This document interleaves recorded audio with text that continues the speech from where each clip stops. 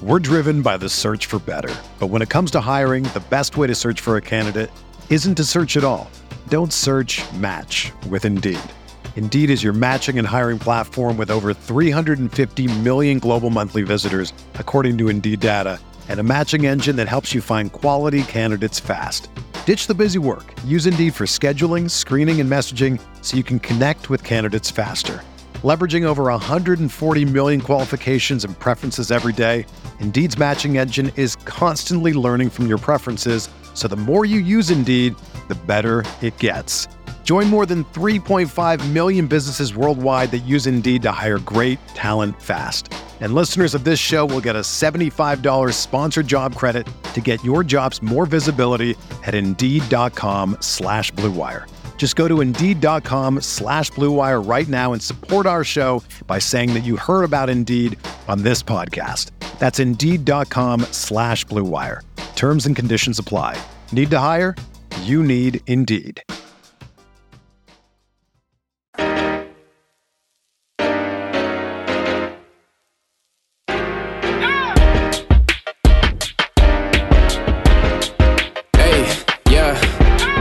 Feel like Kobe in the fourth quarter. This is the Dane Moore NBA podcast, brought to you by Blue Wire Podcast, coming at you Wednesday afternoon.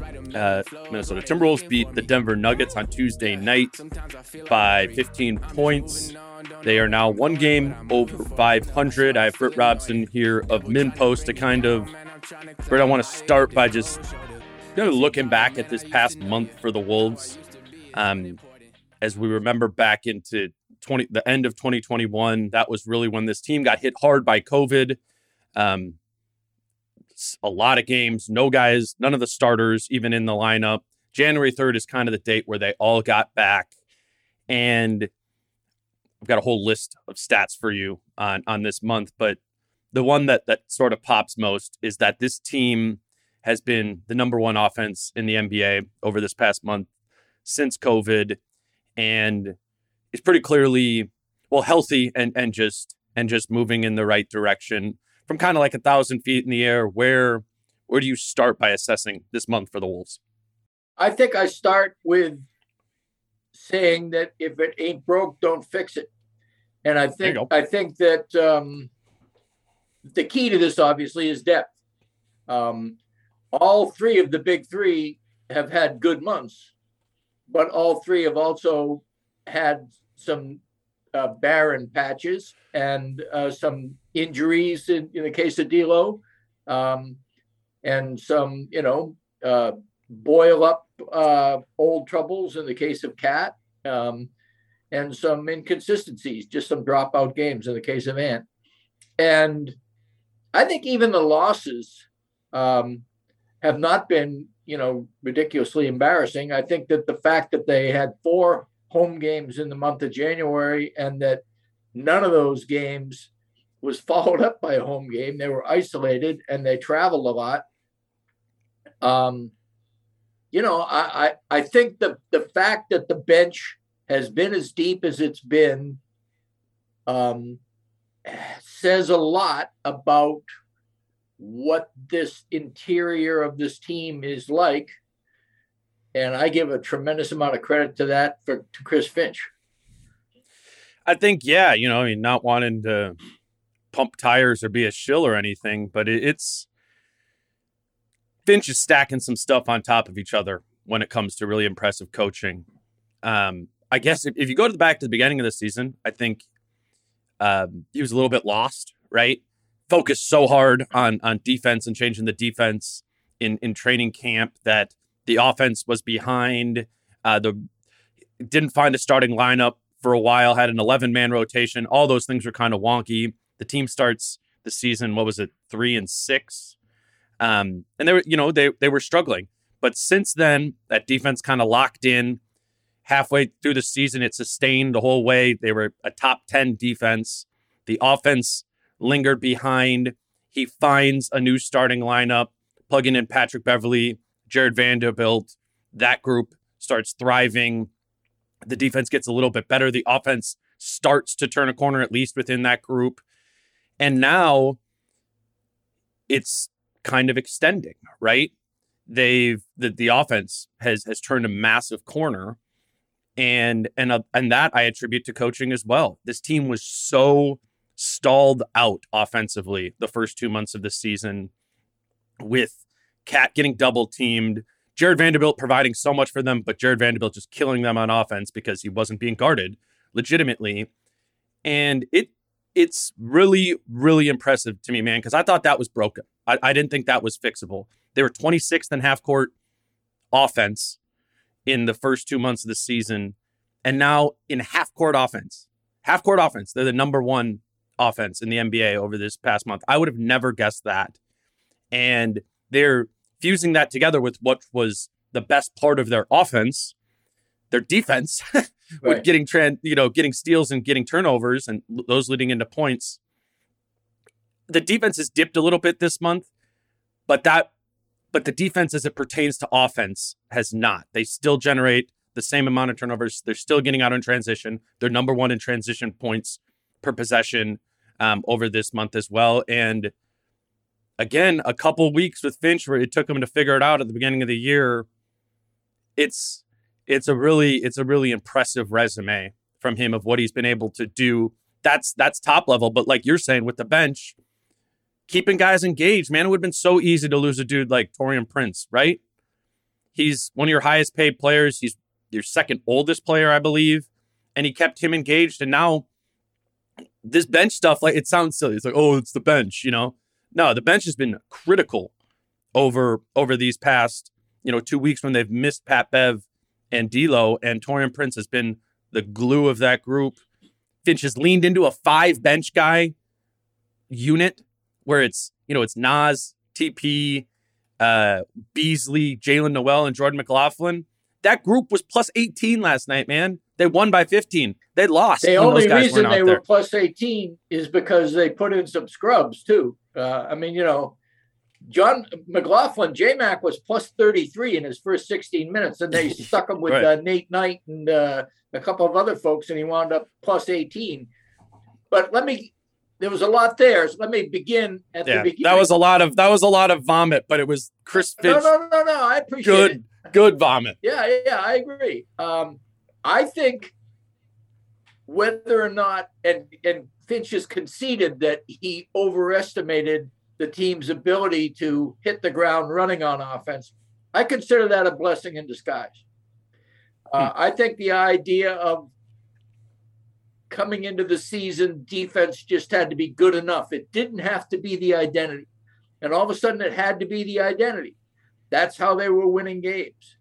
And that's why I got so excited. I mean, if you remember, like the first 2 weeks of the season, I was just giddy about this defense. And it was because it was their identity. I mean, it wasn't like, they're playing good defense until their offense catches up. Their offense,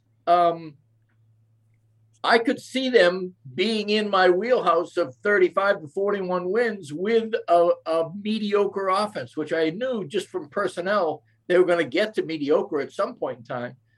So the idea that Finch concentrated so much on defense and that defense has a scrappy personality. Who doesn't want to play on a scrappy defensive team? It's just a matter of whether or not you can make it work. Nobody wants to play on a scrappy defensive team that sucks, because then you look foolish. But if your scheme is right and the teamwork is good and you're scrappy, you overachieve on your talent. And I think that they found a couple of guys. Obviously, Pat Bev and Vando are the vanguard of that. But Cat and D'Lo bought in, and Jaden McDaniels was good at the time he was there and has done a lot of improving on that end of the court. You had a situation where your starting 5 was a lockdown defensive unit in terms of protecting the rim and generating turnovers. They were really pretty good. Now, obviously, the Washington Wizards game was like a real bellwether for us, because we saw the Wizards go right at them, and I kept thinking, this is a scrawny team. This is a small team. Teams are going to beat them up. And they managed to increase the aggressiveness so it wouldn't get to that point. they began to pressure the ball Totally. so that they could not feed the post because they were having just enough trouble getting rid of the ball to another wing guy. And so that was a real crucial turning point. And then Finch began to say, all right, the offense is broken. Let's see what we can do. He likes to give a lot of credit to that COVID period of time. I looked it up. The assists weren't noticeably much improved in that COVID time. I think what he did is he made an example out of it as a smart coaching thing. He said, see what the subs could do. And the subs, of course, are all bursting with pride. And they did overachieve, but they overachieved on defense as much as offense, I thought. But the point was made. Finch was trying to figure out how to get the baton passing. He called it thinking too much. He didn't want to say selfish, but there were definitely times where D'Lo, Ant, and Cat looked for their own. They've kind of all semi-admitted it in retrospect.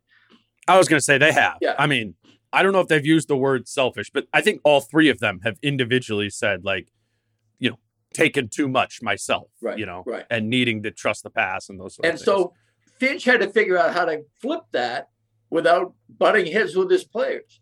And so he praised the hell out of the bench and the guys who came in, the Jake Laymans and the John McLaughlins, and especially the Jane McDaniels and John McLaughlin. He's a great guitarist for Mahavishnu Orchestra. Jordan McLaughlin. There you go. J-Mac. Yeah, J-Mac. Yeah. And when I said J-Mac the other night, he said, which one? What kind of bullshit was that? We established this. I think about, for me, in hindsight, as you know, my biggest concern about this team going into the season was undersized, lack of physicality, right. not an effort. I mean, we knew Vando was going to battle, We knew that these guys were going to be physical and that they were long and those sort of things, but it was just. But they were going to get in foul trouble if they battled. I mean, that's the problem. They did, which they did. Yeah. But I think it's interesting when you bring up that Wizards game, and that was a turning point in adjusting up the aggressiveness of this team. And I mentioned this to you last night. I didn't play you the clip, but I asked Michael Malone about the Wolves defense this year and how Chris Finch said in training camp the Denver model of what they did with Jokic is something that that the Wolves wanted to emulate, right? And Malone goes, well, first of all, I'll tell you, it's always flattering when anybody wants to copy something you're doing, but he's like, I don't see anything similar between the way the Timberwolves guard and the way that we guard. And he was like, the only thing is they defend pick and roll coverage similarly, which we do. I said this last thing, which is not a small thing, but I think I tend to overly focus on that, or maybe all of us who don't have a real technical right. coaching background do, but obviously Michael Malone does. And what he just talked about was, the back line and the scramble and the ability to, execute that low man concept, and that aggression there not at the point of attack, but on the back line is what has bolstered this team's physicality, right? Right. And that is what has made the Washington game not happen again. That's right. For the rest of the year. And their pick and roll coverage at the point of attack is similar to the Denver Nuggets. What they do at the back end is completely different because they have completely different personnel but not to be able so to much.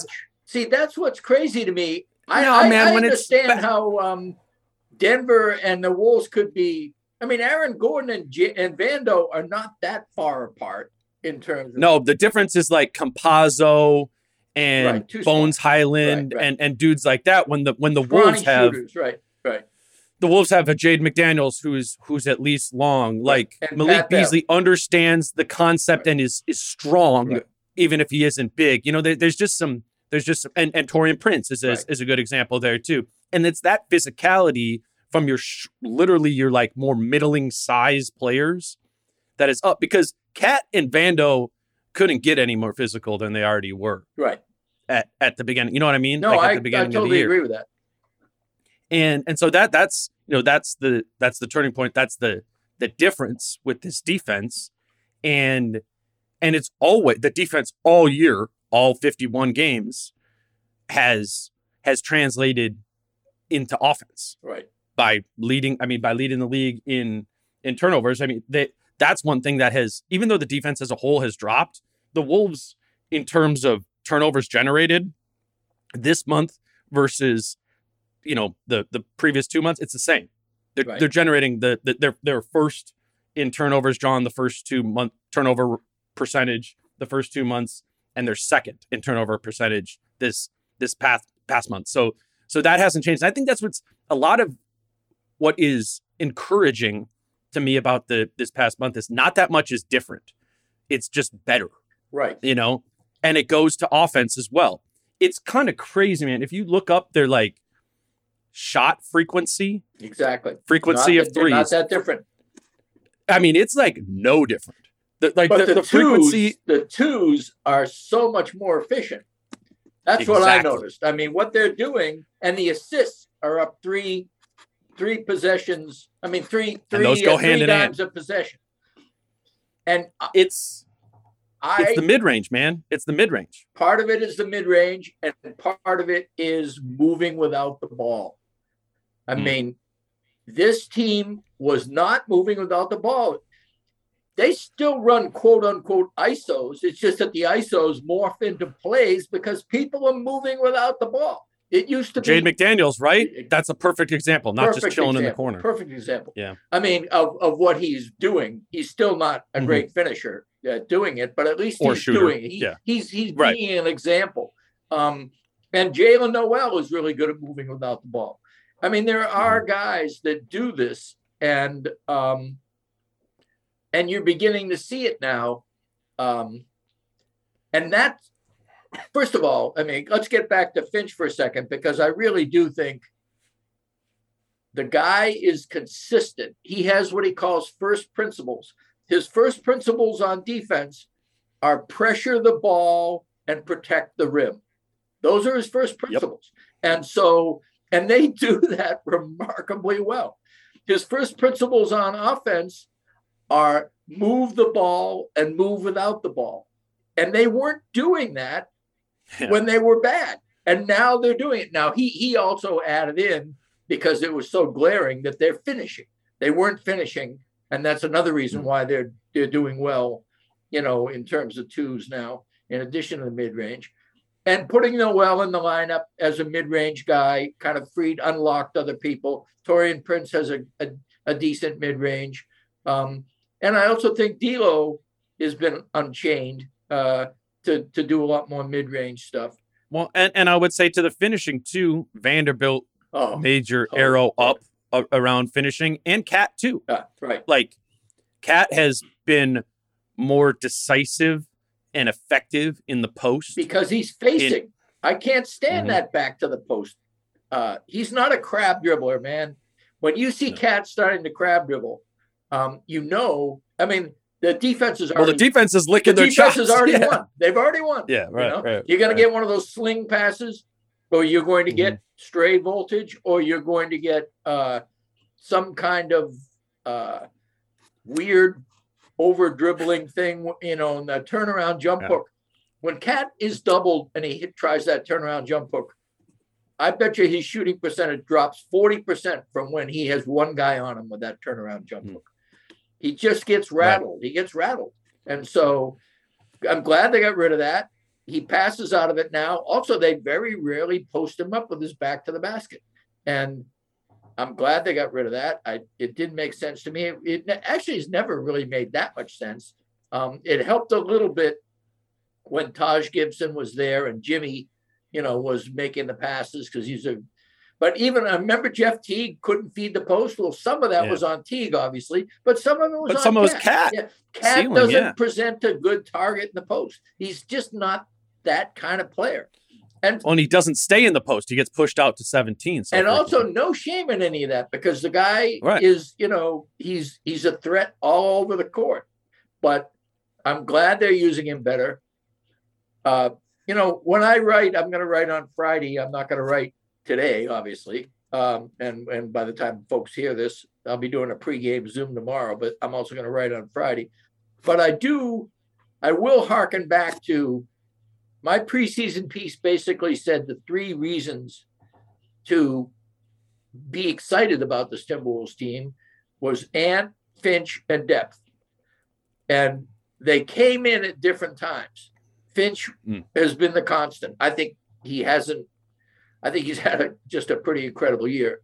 Ant came in a little later, but arrived probably in December, but certainly in January. Right. And the bench arrived big time, I'd say, in the last 2 weeks. And right. It's since Pat Bev and D'Lo went down. It's 7 games. Yeah, really. Yeah, you're right. And some of that is Taurean Prince, finding himself. Some of that is, McLaughlin is a weird little dude, man. John or Jordan? Well, John can play the hell out of the guitar, but I'm talking about Jordan right now. I think that he really trips Nas into another sphere. And I also think, have you noticed how much you and Nas, when you were talking about it last night, I don't think either of you could have smiled any bigger when you were talking about the Nas and J-Mac pick and roll combo, and Nas is just like, yes, love that. He said, I can always tell, when he's going to, especially single side pick and roll, which Yep. And tell me that isn't like, it's a thing of beauty. Right. But here's the part that to me indicates that the bench is just humming right now. How many times?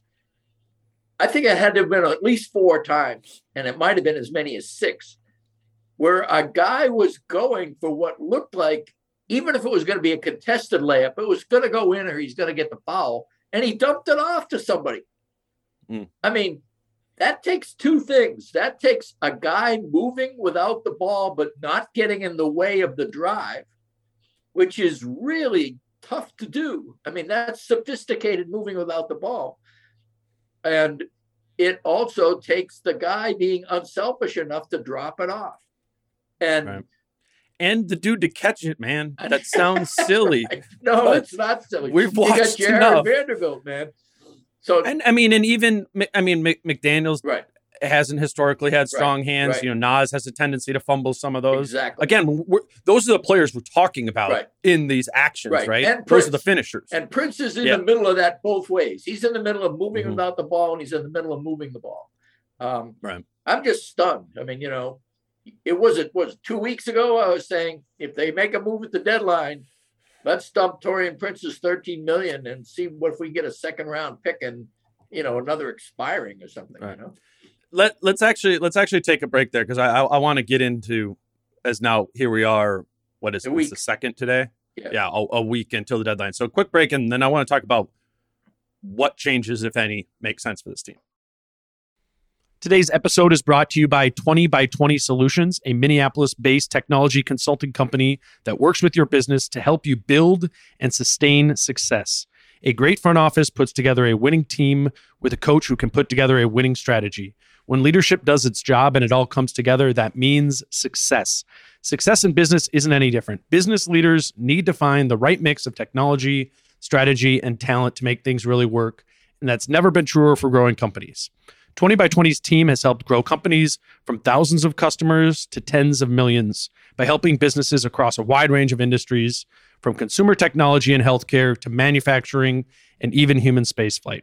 Reach out to Clark and Ben, who are Wolves fans and fans of this show, by emailing them at team@20by20solutions.com. That's TEAM at 20x20solutions.com. And their team will review your needs and help you put together a plan before you need to make any commitments. 20 by 20 Solutions, technology, workflow, architecture, strategy. They're your 6th man on a winning team. All right, we are back with Britt Robson of Min Post, talking about the Minnesota Timberwolves at the 51 game mark of the season. They're 26-25.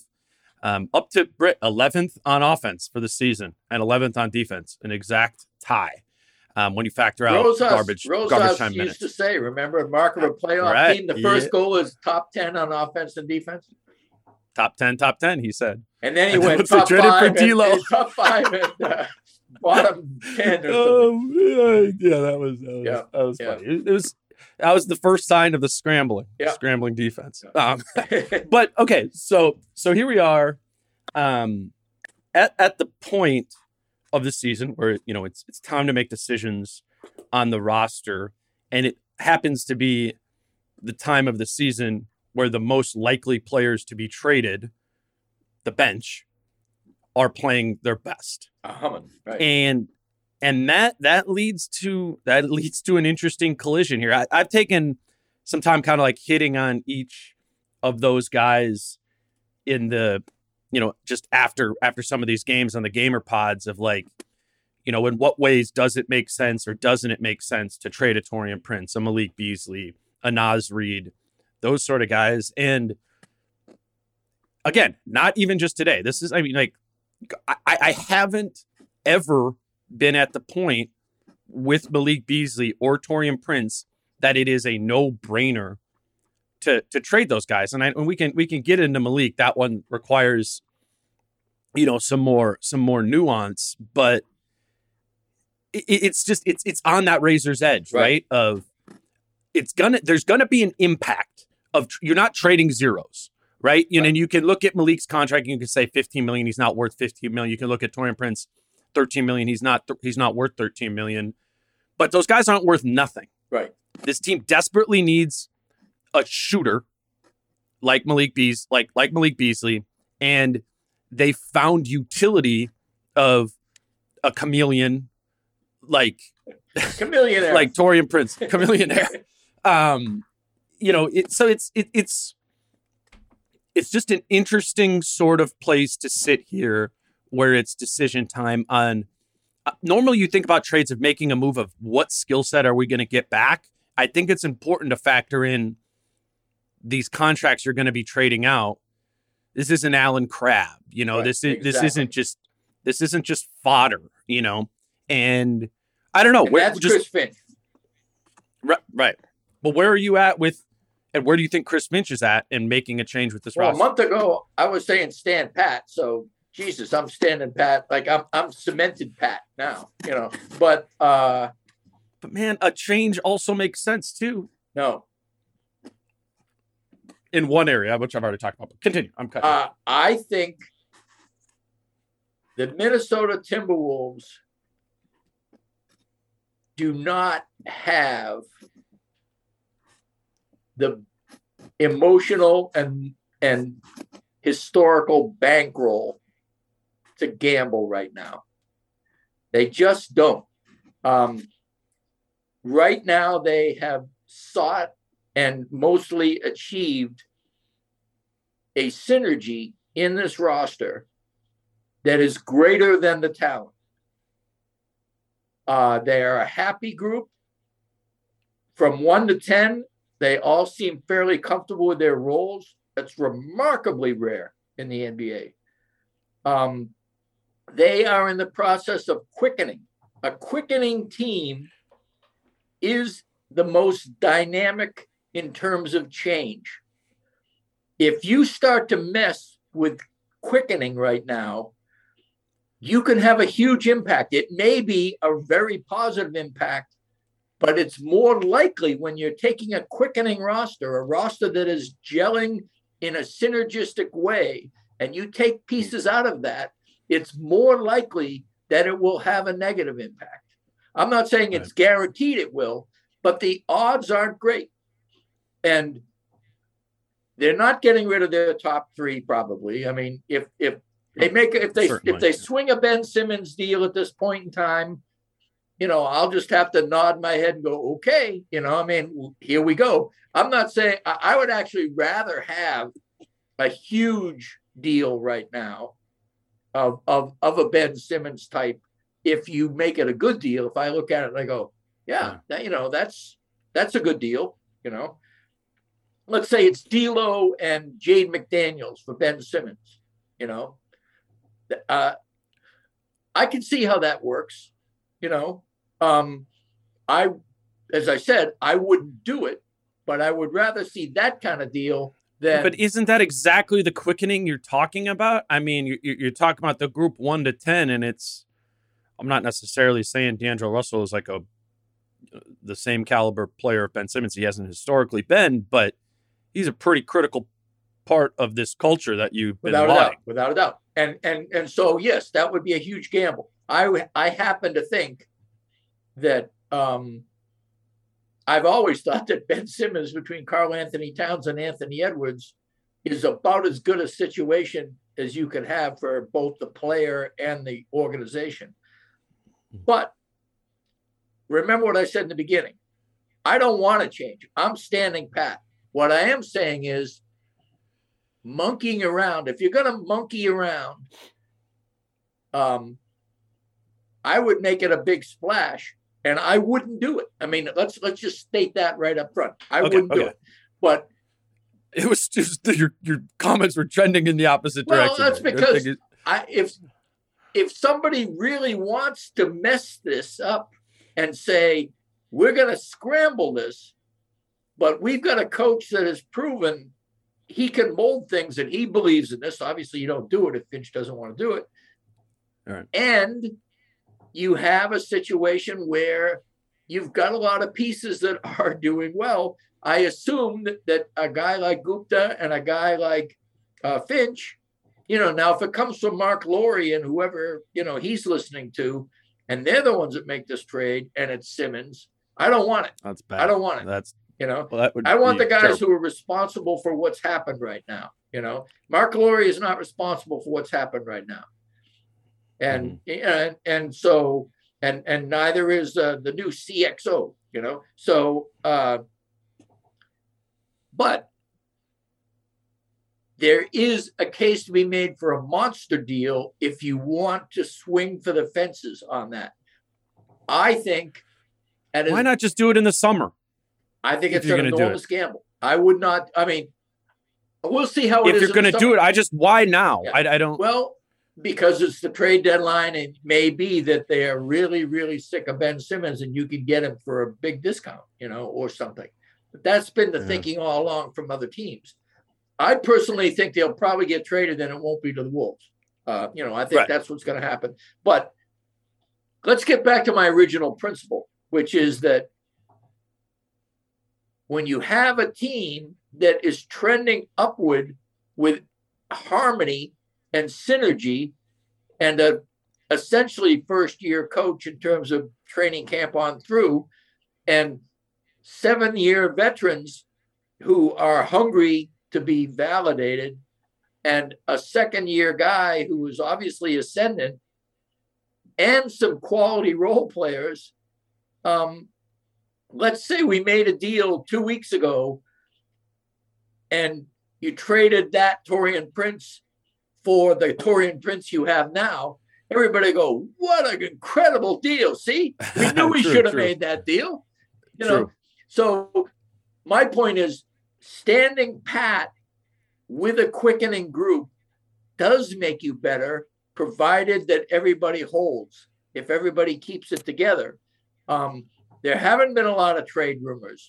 People on the Wolves haven't had to respond to, hey, do you think you're going? And that's the kind of thing that will eat at you. If you're Taurean Prince and you've been kind of sucking it up as the eighth man, and you're only the eighth man because other people got hurt at the time, you've been kind of out of the rotation on occasion.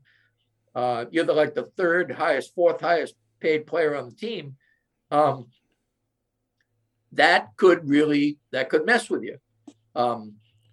So I would stand pat for all kinds of reasons. And I do agree in the summertime, where you're going to be picking in the draft. You know where D'Lo and Cat are attitudinally about denying them deals, which would be my position. A lot can happen in that time that may corrode this wonderful thing you have, or may enhance it. And you having that extra information can improve your ability to make a good trade. I think the question is, can you stand pat while also making a small tweak that addresses what I believe is this team's number one issue, and that's defensive rebounding. Mm-hmm. And I look at it and I see 3 second-round picks in this upcoming draft, which that is actually value that is going to decrease by the time you come to the summer. You don't need 3 second-round picks when you hit draft night. Right. A lot of times when that's the case and a team has numerous seconds, you end up needing to dump those, sell those, try and trade them out into the future because you don't want to use them. Yep. That is actually a currency that is going to decrease in value over time. So I think if you're Sachin Gupta, you're looking at that as an asset you almost need to trade. Now, can you trade 2 or 3 of those, maybe 1 or 2, whatever, trade some of those second round picks to address your rebounding ailments while also without throwing off the good juju we're talking about here. And what I brought up with you in the past is, replacing Naz Reid. And that's, that's the most direct and obvious place to make a defensive rebounding improvement on this team. Naz isn't, for his strengths, that's not what he's good at. Right. I just wonder, can you address backup center and keep Naz too? I don't know if you have to trade Naz. That's what I was kind of at before, where I was like, well, in the trade, it'll be Naz Reid, Jake Layman, and 2 seconds. Like, that's kind of what happened last year when the Nuggets got JaVale McGee. Mm-hmm. Right. And, something along those lines. And I don't know how part of that is me being like, oh, I think Naz is, important to the culture of the group. He's, I think, the 3rd longest tenured Timberwolf outside of Kat and Josh Okogie. Right. That matters to some extent. Yeah, I agree. And I just personally believe in him as a player, and you have him again for next year if you want. He was part of that Iowa Wolves contingent. Exactly. And I think some of that matters. And so I don't know. I'm not white knuckling holding on to Naz Reid. Right. But I wonder if you just can and you can replace him, and then you just remove Naz from the rotation, at least, for the time. Does Brooklyn have any picks left? I think Brooklyn is cupboard is bare on picks, aren't they? I would assume. I don't know much does exactly. Claxton make? Probably about $2-3 million. Rookie deal. If there was a way to, Naz and a couple of second rounders for Claxton. But because Brooklyn has LMA, at least for a little while, and they have Blake Griffin, and they are in win now mode, I don't know. Again. Let me read off some names for you. Okay. I just went through by defensive rebounding percentage of where is Claxton, dudes. By the way? Do you have it? It's not on this list. Okay. Which means it's probably not very good because these are the top ones. Fair enough. These are just cheap-ish dudes who are high in terms of their defensive rebound percentage. And that I think kind of fit what we're talking about here. Moses Brown from Dallas, Gorgie Jang. The Kings have a boatload of dudes like this. Chimezi Metu, Rashawn Holmes, Tristan Thompson, even Alex Len. Yeah. Dudes like that, or Damian Jones too. They have too many centers. Okay, way too many. Right. on that team. Kelly Olynyk is up there some. He's gone though, isn't he? Is he out for the year? Kelly Olynyk? Yeah. Oh, I don't know that. I was just looking into Detroit. Okay. Yeah, right. Because they're coming up with Paul Millsap. I think that's a guy who's going to be traded. Bismack Biyombo. He's obviously taken on a role in Phoenix, but that could go away with Ayton back. With JaVale McGee coming back for them. Down the line, Trey Lyles, Mason Plumlee, Larry Nance Jr. is a bigger name. Nerlens Noel. And then one who doesn't have a great defensive rebound percentage, but I think is kind of interesting, is Daniel Tice in Houston. Yeah.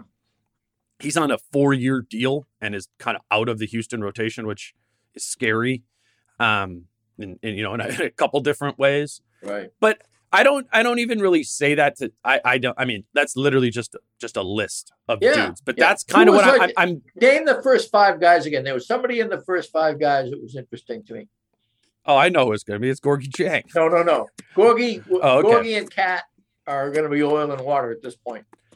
All right. Moses Brown, Gorgie Jang, Chimezi Metu, Rashawn Holmes, Mo Bamba.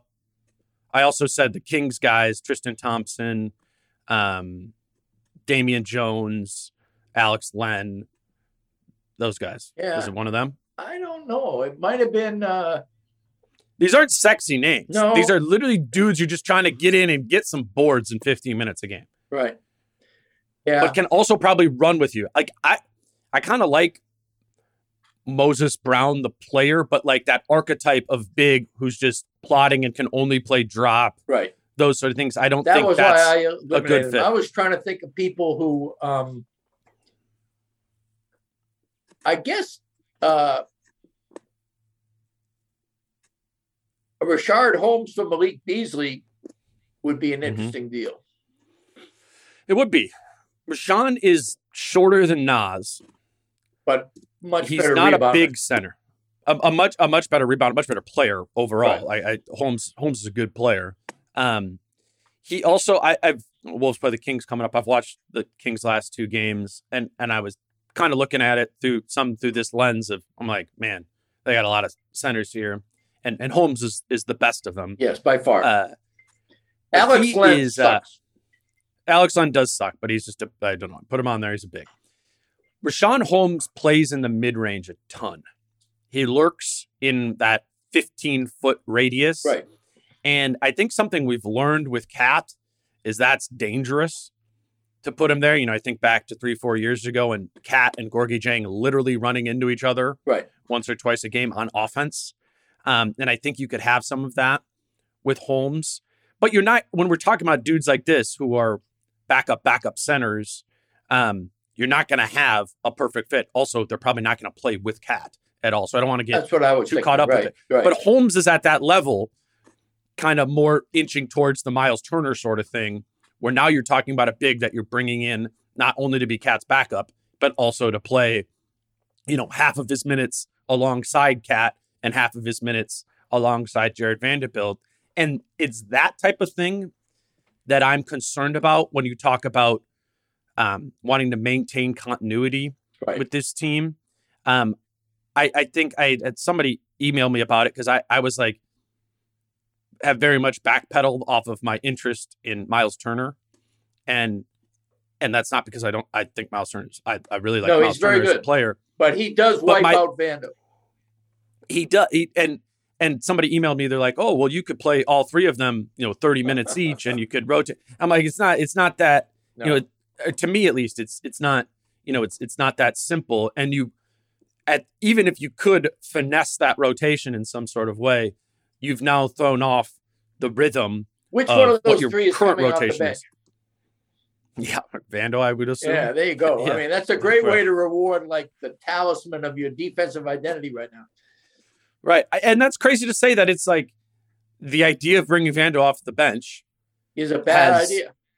But remember even Finch at the beginning of the year when he was talking about the 5th starter of this team, he's like, we don't have a 5th guy in this team wwho is a starting caliber player. So he's like, whoever it is or whoever's coming off the bench, it doesn't really matter.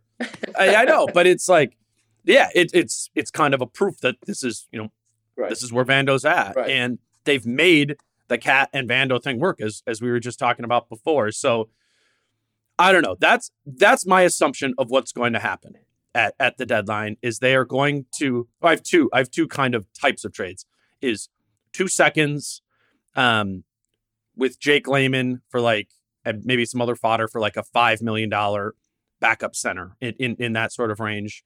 Or I think the more open one and confusing is the Malik Beasley angle and trading Malik Beasley in some sort of package that also brings you back a shooter. And so it's kind of like trading Beasley for 2 guys, probably like you get back like Aaron Nesmith in a trade with Boston where like Josh Richardson and Aaron Nesmith, and you've now gotten rid of Beasley, but not completely gotten rid of shooting because Nesmith comes in as a shooter for you in a probably a smaller role in that sort of way. Like that's what I guess that's what I'm looking at with the Beasley type of trade is getting back a shooter is really important. What I would like to see, and this is probably not realistic, I would like to see, again, all this is a caveat that I'm fine with them standing pat. That's my number one option. So anybody who hears anything that I say beyond that, understand that I'm not suggesting this is preferable to the status quo. But what I would say is I would package Beasley and the number one pick for an expiring and a better number one pick.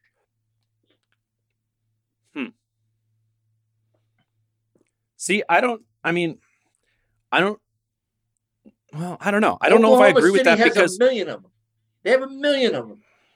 Give us one of those number one. No, that's the dump. That's the dump Beasley. You're talking about the dump Beasley thing. Well, and I don't think I agree with the dump Beasley.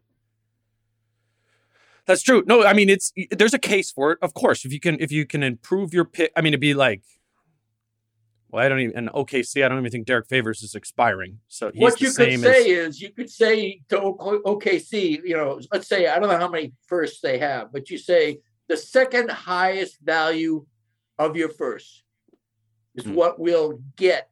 You can have this one and you can have Beasley. Why would they do that? Because they like Malik Beasley. See that, and that's a huge factor in all this. I think the type of team that's going to like Malik Beasley is a team that's trying to add shooting. I think a guy who not can a start. Great shooting team. Yeah, but they don't care. I think they're 30th anything. in the NBA in offense. But they don't care by choice.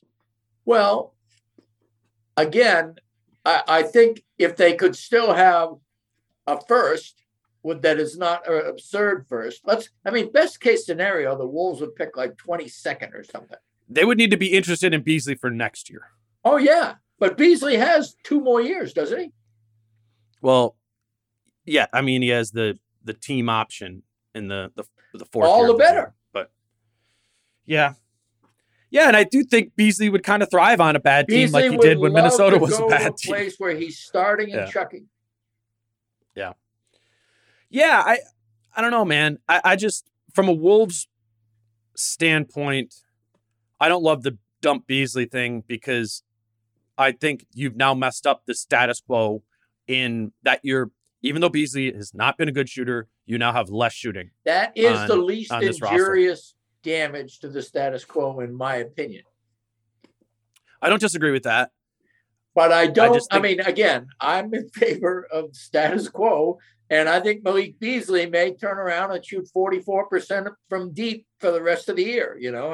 It's entirely possible. It's entirely possible. I don't think it is given the threes that he's taking. And also the trajectory really sucks right now. I don't know what happened to him, yeah. But the guy does not have an arc on his shot anymore. I mean, he's shooting KG shots. The problem is KG was 7'1", and Malik Beasley's like 6'4", 6'5". Right. There's also this like nature of the shots that Beasley takes that are kind of like break us out of a funk. We need this. Right. And they don't go in. That's the given. But I mean, he and McDaniels are the guys that the defense is plotting to get the ball to. It is interesting how Beasley is starting to not even be guarded as a shooter. And when he is guarded, it's interesting how he's now putting the ball on the floor. I mean, Beasley's had some warts, obviously. We've talked about them. They bothered you more than they bothered me. But I do think I come back to the fact, no drugs at all, no alcohol, no dope, no anything at his age and his lifestyle. That's a son of a bitch. That's a hard road, I think. And in addition to that, he's had to deal with a lot of adversity this year compared to last year and the year before in terms of he got paid, 100%. he's getting, big money, not ridiculously more money than he had offered to him originally in Denver that he turned down, but still a good solid, $60 million is nothing to, sneeze at. So, and yes, the last option is it the team's or his? Team. Okay, team. So he's got 3 years. Okay. But at the end of the day, he's eating a lot of whoa. He said, he obviously showed up at camp overweight, and a lot of it was because, he was tied up with all his legal stuff, and that legal stuff is going to dog him for a while longer. So again, yeah, and as you put it, it's the variable to remove. It makes sense to remove given all the baggage and all those things that you're saying, and that it just isn't fitting. It is, you're right, it is the least injurious thing to the status quo. I guess the point I'm just trying to make is just from a purely the guys you got to play, the type of players you got to play. This team needs a 6th, 7th man shooter. Jalen Noel is a scorer. I know he's not. Jalen Noel has been awesome, but he's a 33%. Even over this awesome stretch, he's just not. He has a worse 3-point percentage than Beasley does. That's not his game. He's more at the basket. He's more of a mid-range. Okay, so let me ask you this: given the system they currently play, in which defense is a significant component of their offense, and they get out and run, is re-signing Taurean Prince to that $13 to $15 million a year range a better slot for that guy if Prince does manage to make 38% of his threes? Well, it wouldn't be that expensive, Britt. I mean, it might be. No. Taurean Prince isn't getting more than the mid-level this offseason, no matter what team it's. I don't know. I mean, if you're probably right. I mean, we are talking about him at the peak, maybe of his career in the last week, But I do think, to my greater point, which I guess kind of strengthens my point, can you cover Beasley's role with Taurean Prince? What are you saying? He can't guard people that Beasley can guard? I highly doubt that. Yeah, I think it's just we've talked about this with Taurean Prince, where he's not exclusively a catch and shoot guy. He doesn't have just a trigger squeeze mentality on the perimeter like Beasley does. And that's what I'm talking about. I think having a guy of that mold is important. Taurean Prince attacks a lot off of that. And that's not bad. I just think it's kind of a different role. Just like I think Jalen Noel has a kind of different role than Beasley does too. But my point is, when they've been humming this time, the three doesn't happen until the 4th pass. What we used to see is we used to see a lot of basic catch and shoot. We used to see ISOs, drive and kick, and that guy would catch it on the 2nd pass. Right. I think there is something to getting the ball whipped to you in the slot on pass 4 of a gorgeous play versus pass 2 of a gorgeous play that makes you shoot better. And so I think that the difference between Beasley and Prince is that Prince makes that 3rd or 4th pass rather than that 2nd pass. And at the end of the day, there isn't an easy solution with Beasley. So maybe that is the best imperfect solution. I think you might be right there. I'm just noting, as everybody, as I can, with finger to the wind, is pounding the table to trade Beasley. I'm just trying to point out that there is value in that role. Couldn't agree more. This team. Couldn't agree more. Yeah. But Malik isn't filling it. You're right. Malik isn't doing it. That's what I'm saying. I am saying stand pat. But I'm enjoying the conversation as long as everybody remembers my caveat to begin this thing, which is that I want to stand pat and see what happens to this quickening team. But I don't want to get to the point where if they make a move in a week, that I'm immediately down on it. My position has been clear for 6 weeks. I mean, I wrote a column, I think in maybe late November, it might have been early December or whatever, but I said this team should stand pat. Right. I guess it was in January because I said a month before the trading deadline. But even so, the point being, before this ambush, right, that the team has been on, particularly offensively. And I mean, look, you want a break so we can talk about how fantastic their schedule looks right now or something? How did you know? I've been to figure you out. All right, we'll be back with Britt in a second.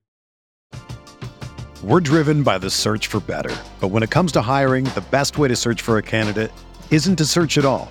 Don't search, match with Indeed. Indeed is your matching and hiring platform with over 350 million global monthly visitors, according to Indeed data, and a matching engine that helps you find quality candidates fast. Ditch the busy work. Use Indeed for scheduling, screening, and messaging so you can connect with candidates faster.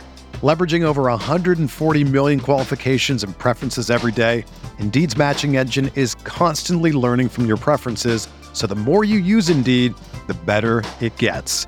Join more than 3.5 million businesses worldwide that use Indeed to hire great talent fast. And listeners of this show will get a $75 sponsored job credit to get your jobs more visibility at Indeed.com/Blue Wire. Just go to Indeed.com/Blue Wire right now and support our show by saying that you heard about Indeed on this podcast. That's Indeed.com/Blue Wire. Terms and conditions apply. Need to hire? You need Indeed.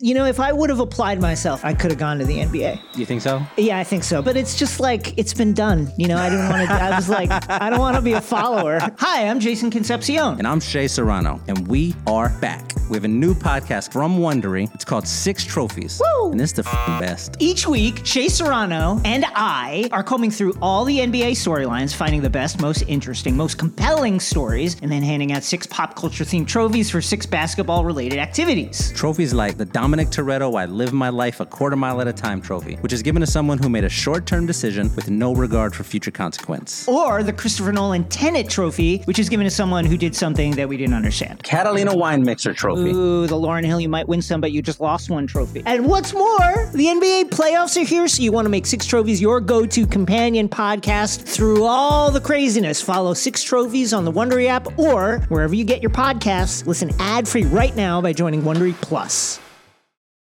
All right, we're back with Britt Robson, mid-post, to discuss how fantastic the schedule is coming up. And I think it's either an opportunity or a trap, right, Britt? Yeah. I think it's both. It's Detroit, Sacramento. Both will happen. I mean, they'll probably go 3-1.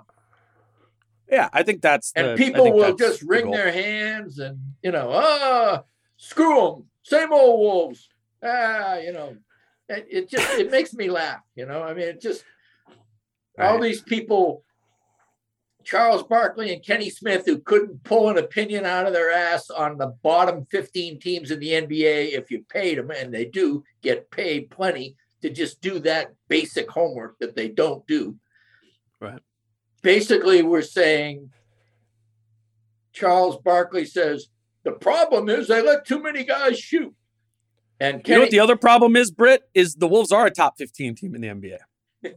They aren't a bottom 15 team. Yeah, well, there was a guy in my mentions on Twitter who said it perfectly. I hope it was a guy by the name of Hot Karl Malone. I really want to essentially give this guy credit because it was his insight and it was dead on. He was saying that show, that Shaq, Kenny, Barkley, Ernie show, turns half the NBA into the Washington Generals. I mean, can you imagine how stupid the league is to think that that's a good thing? That half the teams in the NBA, they openly mock as being nothing, as being like, and it's like Yeah. It's the casual guy's show to watch, either that or somebody who happens to like their sense of humor. You know, and I would only say that because just Jace straight Frederick knows entertainment. basketball and he likes the show incredibly enough, but you know, no accounting for taste. But back to the point, Kenny Smith said they don't have an identity. It's such bullshit. Such bullshit. Charles Barkley says the Golden State's a good team, the Timberwolves a bad team. There's your analysis, you know. You know, it's like he literally said, there's your analysis, you know. He's proud of his ignorance. And so when people are proud of their ignorance, you know, they are easily mocked. And I don't forget their laziness, you know. I disrespect them. I think they're disrespected. They should be disrespected. And where was I going with this? Well, I'm really interested to see. I'm really interested to see how you tie this into the Detroit Pistons. Oh, I know. No, you're not wrong. It was about you're not the wrong. schedule. It was about the schedule. Yeah. The fact that they're playing the Washington Generals in the next 4 games. No, exactly. I mean, but also this whole idea that a lot of fans were saying, you know, they're right. Barkley and Kenny are right. You know, we didn't beat Golden State in Golden State, you know, in the middle of a long road trip. And then we didn't beat Phoenix. People were saying it the next night. We didn't beat Phoenix. And our defense is terrible. And, things have fallen apart. And it just get a grip, you know. You know what, Britt? It's this whole past. So that we're talking about the past month, right? And what we've been talking about the whole time is it's broadly been a success, 10-5 since January 3rd. And it was the time where, I mean, we came on here, everyone was talking about it like this is a really hard schedule coming up for the Wolves. A lot of road games, a lot of games against the Phoenixes, Golden States, Brooklyns, all those teams like that. What happened in that time, and this is normal across the league, I'm not making an excuse or a justification for it, but they caught these teams without dudes. Caught Brooklyn without KD, caught Utah without Gobert and Mitchell. You know, they caught even some of the games they lost. Phoenix without Ayton, Golden State without Draymond. Like, there's been almost every single team they've played along this month-long stretch has been without a pretty important body. Blazers without Dame. Like, and that is in a lot of ways like the way of the NBA this year, the sort of the status quo. But what can happen is you can have an upcoming stretch where you actually get unlucky and are playing teams at full strength. And I think that's now it's weak opponents, but I think that's what's coming up with Detroit and Sacramento. Cade is playing much better after he was out for a while. He got hurt last night, though. Oh, he yeah. I don't know how serious. I just started watching only the beginning of the game. But Detroit, I don't know. They're playing well. They whomped on some team. Was it Utah? Cleveland. Cleveland. Right? That's right. Yeah. But it's my point is like Detroit stinks, but Detroit at full strength stinks less. And Jeremy Grant has missed. He came back last night after missing 24 games. He's back for them. It's like, again, I'm not saying it's a good team, but it's a starting lineup of Isaiah Stewart, Jeremy Grant, Sadiq Bey, Cade Cunningham, and Corey Joseph. That's not trash. Right. That isn't trash. And then you go to Sacramento for the next two, and De'Aaron Fox is currently out, but it's like an ankle sprain. I think within the next week, he'll be back for those two games too. Tyrese Halliburton plays better without really Fox well in the lineup. I agree with that, but I'm just talking about. My point is the Wolves in the past month played a bunch of good teams who are missing one of their best players. What might happen over these next 4 games is they're going to play bad teams who are at full strength. And that, I think, is what opens up the possibility.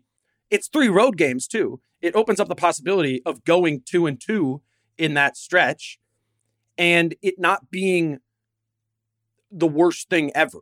Right. Like, they should win 3. They should win 3 of the 4. Right. But if they do win 2 or somehow only 1, like that, I think that will be then a all the factor people that we might who brush don't really over. believe that this team is a solid team will go back to where they. I mean, But my point is don't really careening. care. The careening drives me crazy.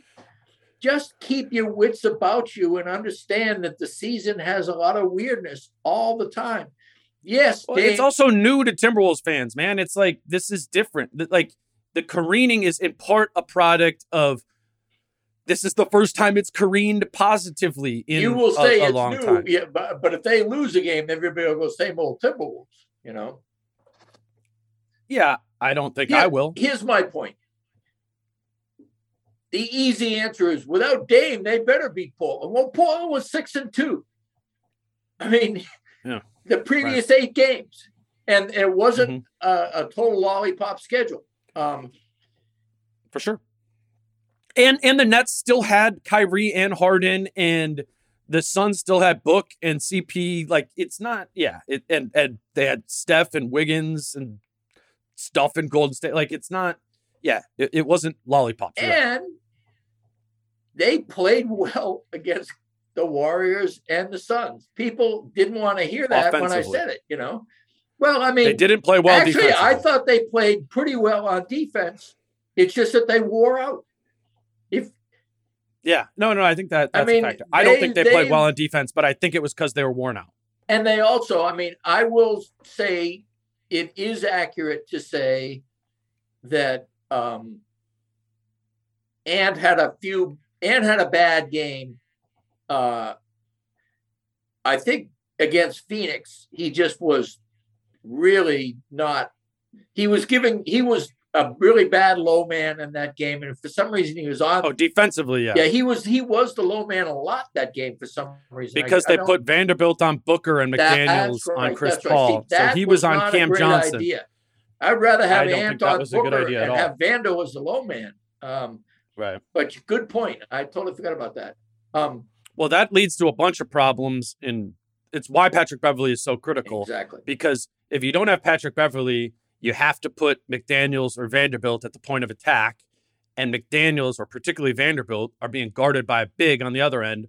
So now Vanderbilt can't crash the glass, right? Because he's got to get his ass back to guard Chris Paul, right, or Devin Booker, right. You know. So And Patrick Beverley is critical to this team for a lot of reasons. Which is this thing I was trying to say to ask Finch the other night, and just totally had a brain meltdown and couldn't get out the question.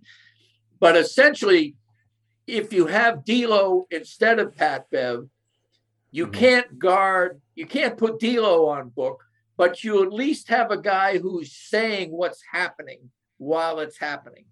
If you don't have Pat Bev nor D'Lo, you don't have your on-ball guy, and you don't have your perimeter communicator. And those two things totally screw up the other team, because one is physical and one is communicative, which is really important. I mean, D'Lo's communication is very important to that defense because 100%. He's accurate. And one of the great surprises of me in finding out about NBA defenses is if somebody makes a call, you go with the call, even if the call is wrong most of the time.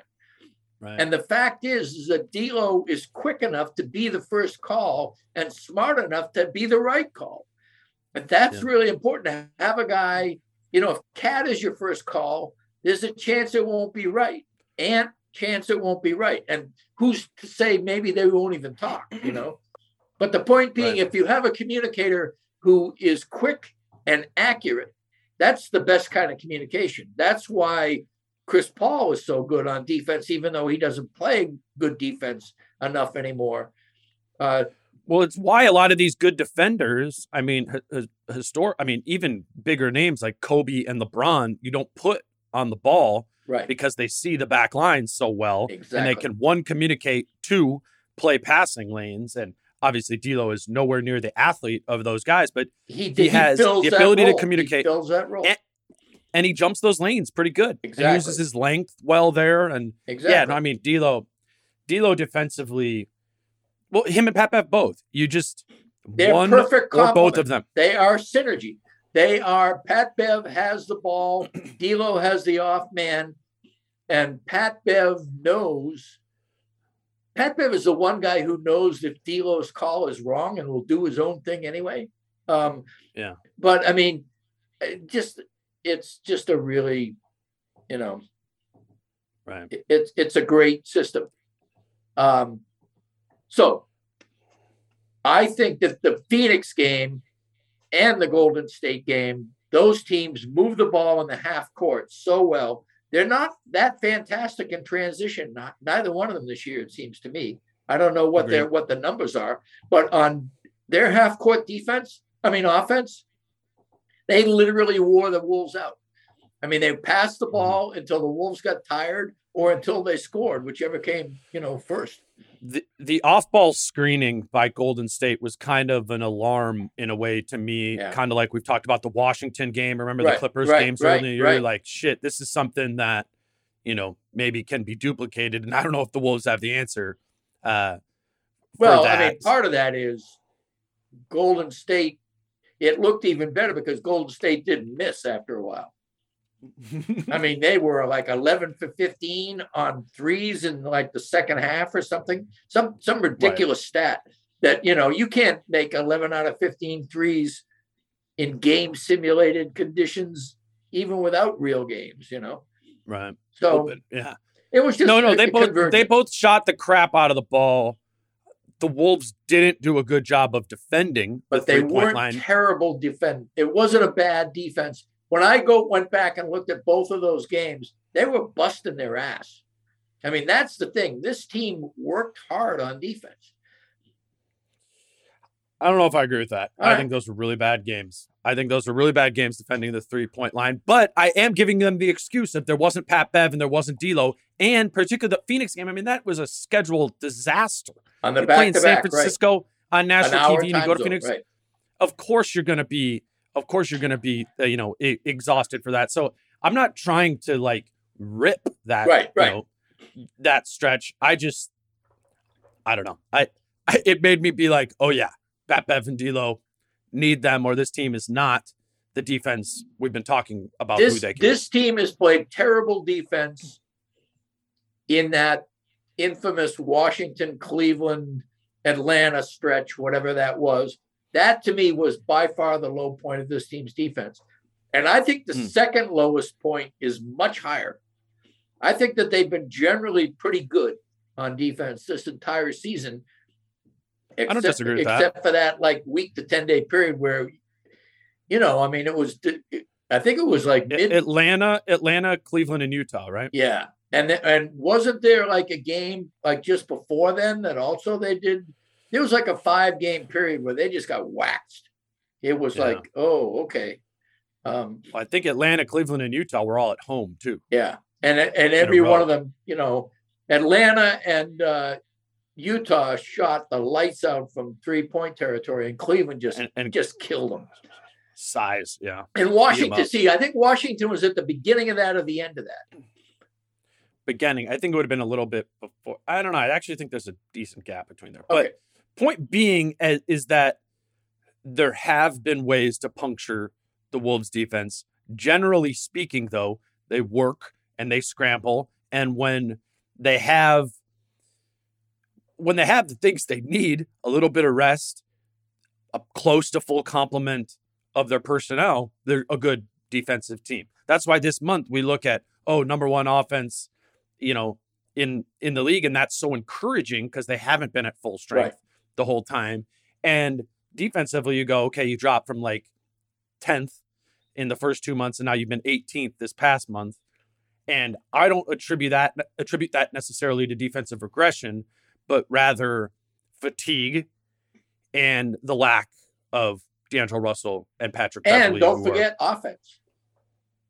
When your team is scoring 118 points a game, which was, I think they were 119 for 100 possessions or something ridiculous.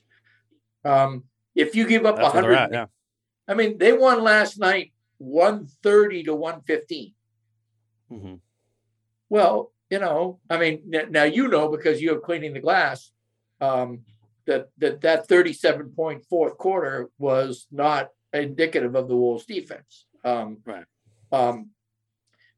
But also, I'm also saying that if you play a team, maybe not the Golden States or the Phoenixes, but if you play the Denvers and the Utahs, you allow fewer points if you're scoring fewer points. I think you'll keep those games close. No, that is true. I think there is. I guess what what I'm saying is I think there's defense inflation. It's kind of like Brooklyn. Nobody really cares what Brooklyn's defense is when they have their full complement because they go, well, is it good enough to win? And as it turns out, it's pretty good anyway. But that's kind of been the history of the Wolves in the past 5 years. Exactly. Too. Exactly. In part, I mean, particularly that Butler year. Right. Part of the reason why they were so terrible defensively was they were so effective. They were the offensively. third most efficient defense in the NBA. Offense in the NBA, yeah. And I think 25th in defense that year. But yeah, those things do always go hand in hand, and it's kind of like we're talking about with the pick and roll coverage. We're like, wait a minute, there's context here. And that's part of the context of this past month for the Wolves. Is part of the reason they were 18th in defense was the fact that they were number one. They were crushing people, right? And their turnovers they generated did not drop. Right. So you also care less about your defense if you're still getting turnovers that turn into runouts. I mean, you should care about it, but I think it's probably harder to care about your defense when you're getting a ton of turnovers and those are turning into, points on the other end. So you're right. That is a factor. And I don't think either of us are sounding any sort of alarms about what the Wolves defense has been, because as you've said, and Charles Barkley or Kenny Smith didn't, is the Wolves do have an identity, and that's the identity. Exactly right. I got a lot. They have 2 or 3 components. It's the identity is Finch's first principles. Now, can they live up to their identity more often? I don't know.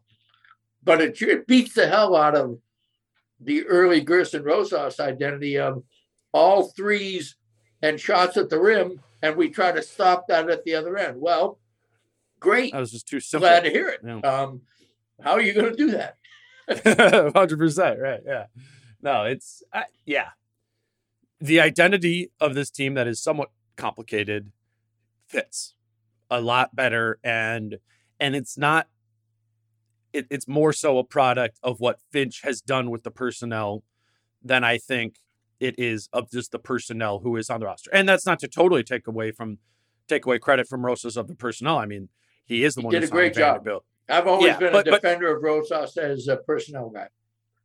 And I think even if we want to give that Rosas that credit, I think Finch deserves more credit without a doubt for what he's done with without a doubt.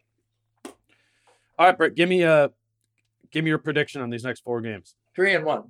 I have no idea which one they'll lose, but they'll lose one. And I think it's possible they go 2-2. If that happens, I think it's because they do something stupid. It may be, that they get kind of like the Atlanta game. Yeah, they get wound up with the refs, or they get they turn the ball over 26 times, or they shoot 6 for 40 from 3, or just don't take the opponent seriously. This team's not beyond that, right? Without a doubt, that's happened. But that's how they will. A bunch of they won't take the opponent seriously by turning the ball over, bad shot selection, or indifferent defense. I think D'Lo coming back would be a pretty important floor raiser for, what this 4-game stretch is going to be. I think there's a tendency for that doing something dumb. Right. Is going to happen more likely if D'Angelo Russell isn't, he doesn't. And that's another thing. I mean, if you have Pat Bev and Cat in agitation mode, sometimes that's a little bit too much thunder and lightning, right. and your team gets drenched. Right. So I think that D'Lo is kind of like a guy who can stabilizing presence. Yeah. Somebody who. Britt, why don't you plug this Zoom thing that you're doing with Minpost before the game? Yeah. Thanks. I've been trying to figure out ways. Minpost has been nothing but great to me. They give me what I consider to be a nice amount of money. They let me write whenever I want to write. I didn't feel like today was a good day to write. So I said, I'm going to write on Friday. And they said, okay, great. If I said, I don't really want to write on Friday, I'll write next Monday, they would say, okay, great. And a lot of people have talked about when I was temporarily out of work, when the Athletic was saying they couldn't do freelancing for 3 months, first 3 months of the season, a lot of people said, well, I'll contribute to your Patron, go for it. And I am saying, I don't have a Patron. I don't want a Patron. It's Patreon. Oh, Patreon? There you go. Patron's tequila. Well, there you go. And that, is it spelled the same? No. There you go. Anyway, continue. All right. Point being, they do all the work in terms of getting my stuff up and banging the drum for me to the extent that they have a place people can go. And what I want to do is two things. I want to help MinnPost out by driving more people to the site. And I want to also increase my own interaction with fans, readers. People, I think, don't take me seriously when I say that I regard reader engagement as a huge part of my education, ongoing education. Not only is it good to get the overall pulse of what the fan base is feeling, but there are a handful to up to 20 really smart people that I would not know of otherwise if I didn't openly engage them in conversation, either on Twitter or in my comments section. And so tomorrow night will be one of the two ways that I'm trying to drive more people to the site and get better engagement. One is a pregame Zoom. The game is at 6 and the pregame Zoom is at 5. It's not ideal. I know some people will still be at work or whatever, but if people want to sign on, I'm afraid, you have to go to minnpost.com and figure out how to do it, because I don't know how to do it, but I don't think it'll be difficult. And 5 o'clock, I'll start talking and engaging people, taking questions. If there's only 10 or 15 people, we'll just have a conversational Zoom. If it's a lot more than that, we may open up a chat and I'll take written questions and decide which ones I want to do at the time. But the bottom line is have a conversation. I'll say a few things about what I think of the Detroit game and what I think of the team thus far. And we'll just do that. And then the other thing that is more basic that a lot of people do is just do a mailbag. And I'll either do it through MinnPost or through Twitter. I'll just ask people for questions. And that'll probably happen once before the All-Star break.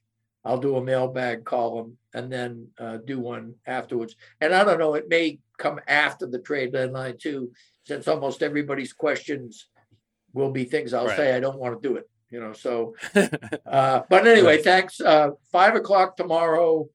I don't think you have Thursday. To do a lot of prep. Yeah. And just show up. It'll be some kind of Zoom thing that'll be monitored by somebody at MinnPost that will facilitate it. You don't have to pay any money, but I think you do. They will have your name, and they may bug you to try to join, but it's not a big deal. And I'll just say it. You're getting my writing for free right now. They're the ones paying the freight, and if you respect my writing and you like what I do, then this is a good way to support it. And you can, that's how MinnPost is also funded is by reader, if you want to contribute to MinnPost, donations. I'm sure they'll show you how. It's a membership. But the stuff is, by the way, there's really good stuff on the site. I'm proud to be there. They have a lot of good writers. They're thoughtful.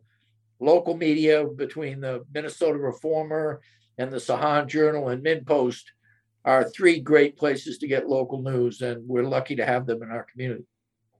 Yeah, well before I ever knew you in person, that's where I quote unquote got to know you via writing, right? Reading your writing, and And they were great when I wanted to go to the Athletic, and the Athletic was saying, they were flirting with me, but they wanted me with a package with John, who was getting cold feet. John was actually the one that said, I don't think I'll do this unless you join with me to do this together. And so I said, okay. And then John took a long time to decide, like a month. And so I had to go back to MidPost and say, hey, this is what I'm doing. I've been offered this job, but I'd like to keep writing until they make up their mind whether they, whether John goes, and if John doesn't go, whether they want me anyway. And they just said, keep writing where you are. And when it's time for you to leave, let us know. I mean, how, you can't bitch, that's just a great employer. It's just critical. It makes it possible for someone, like you, or for as idiosyncratic as I am. I mean, I am easy to work with if you leave me alone, Right. Well, do go check out Britt Zoom through minpost.com. Even if Britt can't try and solve the technology of it, maybe I'll take a look and I'll tweet out a link of it at that. I know if I took a look at it, took a stab at it, I don't even want you to try. Don't. Don't. Britt, appreciate you doing this. I'm looking at it here. I think maybe we can reconvene again. I think we'll reconvene again prior to the deadline, maybe right in the days leading up to that. They play in Sacramento twice. Yeah, well, I mean, it's a fun time of year, and it's fun because it's going to not just be trades that are about the future, right? Which is always since I've been here, that's how we've approached, the trade deadline is really future centric. And this is going to be, I mean, they're probably going to be buyers. Right. I've never covered a buyer team. Well, not only that, but deadline. You've got Daryl Morey in Houston and Presti in Philly, OKC, Right. Yeah. I don't know what's, and those happen. I don't think a lot of them know. I mean, they're incapable of not trying to shave another angle off a thing. 100%. And so it's coming. They will be involved in a lot of 3 and 4 player, team deals, I think, just because they are like a bank for, for people during the trade deadline, and they know it. And so they know exactly what absorbing something will be worth. And as a result, things that nobody would think could be facilitated will suddenly be facilitated because some guy we barely know and like a Gupta in waiting. Exactly. We'll start heading to the Thunder, Right. All right, Britt. You guys can you can follow Britt on Twitter at Britt Robson. Also, he will have a column if you can't make the Zoom. He'll have a column on Friday afternoon after that Detroit game. Read that there, Britt. I'll see you on Sunday at the game. And until then, I'm Dane at Dane Moore NBA on Twitter. Peace out. How I'm feeling, man, I hope it never stop, yeah. Green and hot so you can find me in the crowd, yeah. Don't let standards ever bring you down, yeah. Hope you dancing like nobody else around, yeah. Everyone is talking about magnesium. It's all you hear about. But why? What do we know about magnesium? Well, magnesium is the #1 mineral that 75% of Americans are deficient in. If you are a woman over 35, magnesium will help you rediscover balance, energy, and vitality. Magnesium supports more than 300 enzymatic reactions in your body, including those involved in hormonal balance. From functional medicine doctors to mental well-being and female hormone experts, we all know that magnesium is the one mineral to improve all aspects of well-being and health. But which one? Magnesium Breakthrough from Bioptimizers, the trusted choice recommended by leading experts with 7 best-absorbed forms of magnesium to ensure your body receives the support it needs for overall well-being. Go to bioptimizers.com/balance today and use code BALANCE10 for 10% off. Support your journey to wellness at bioptimizers.com/balance. Magnesium Breakthrough from Bioptimizers, your foundation to optimal health and vitality.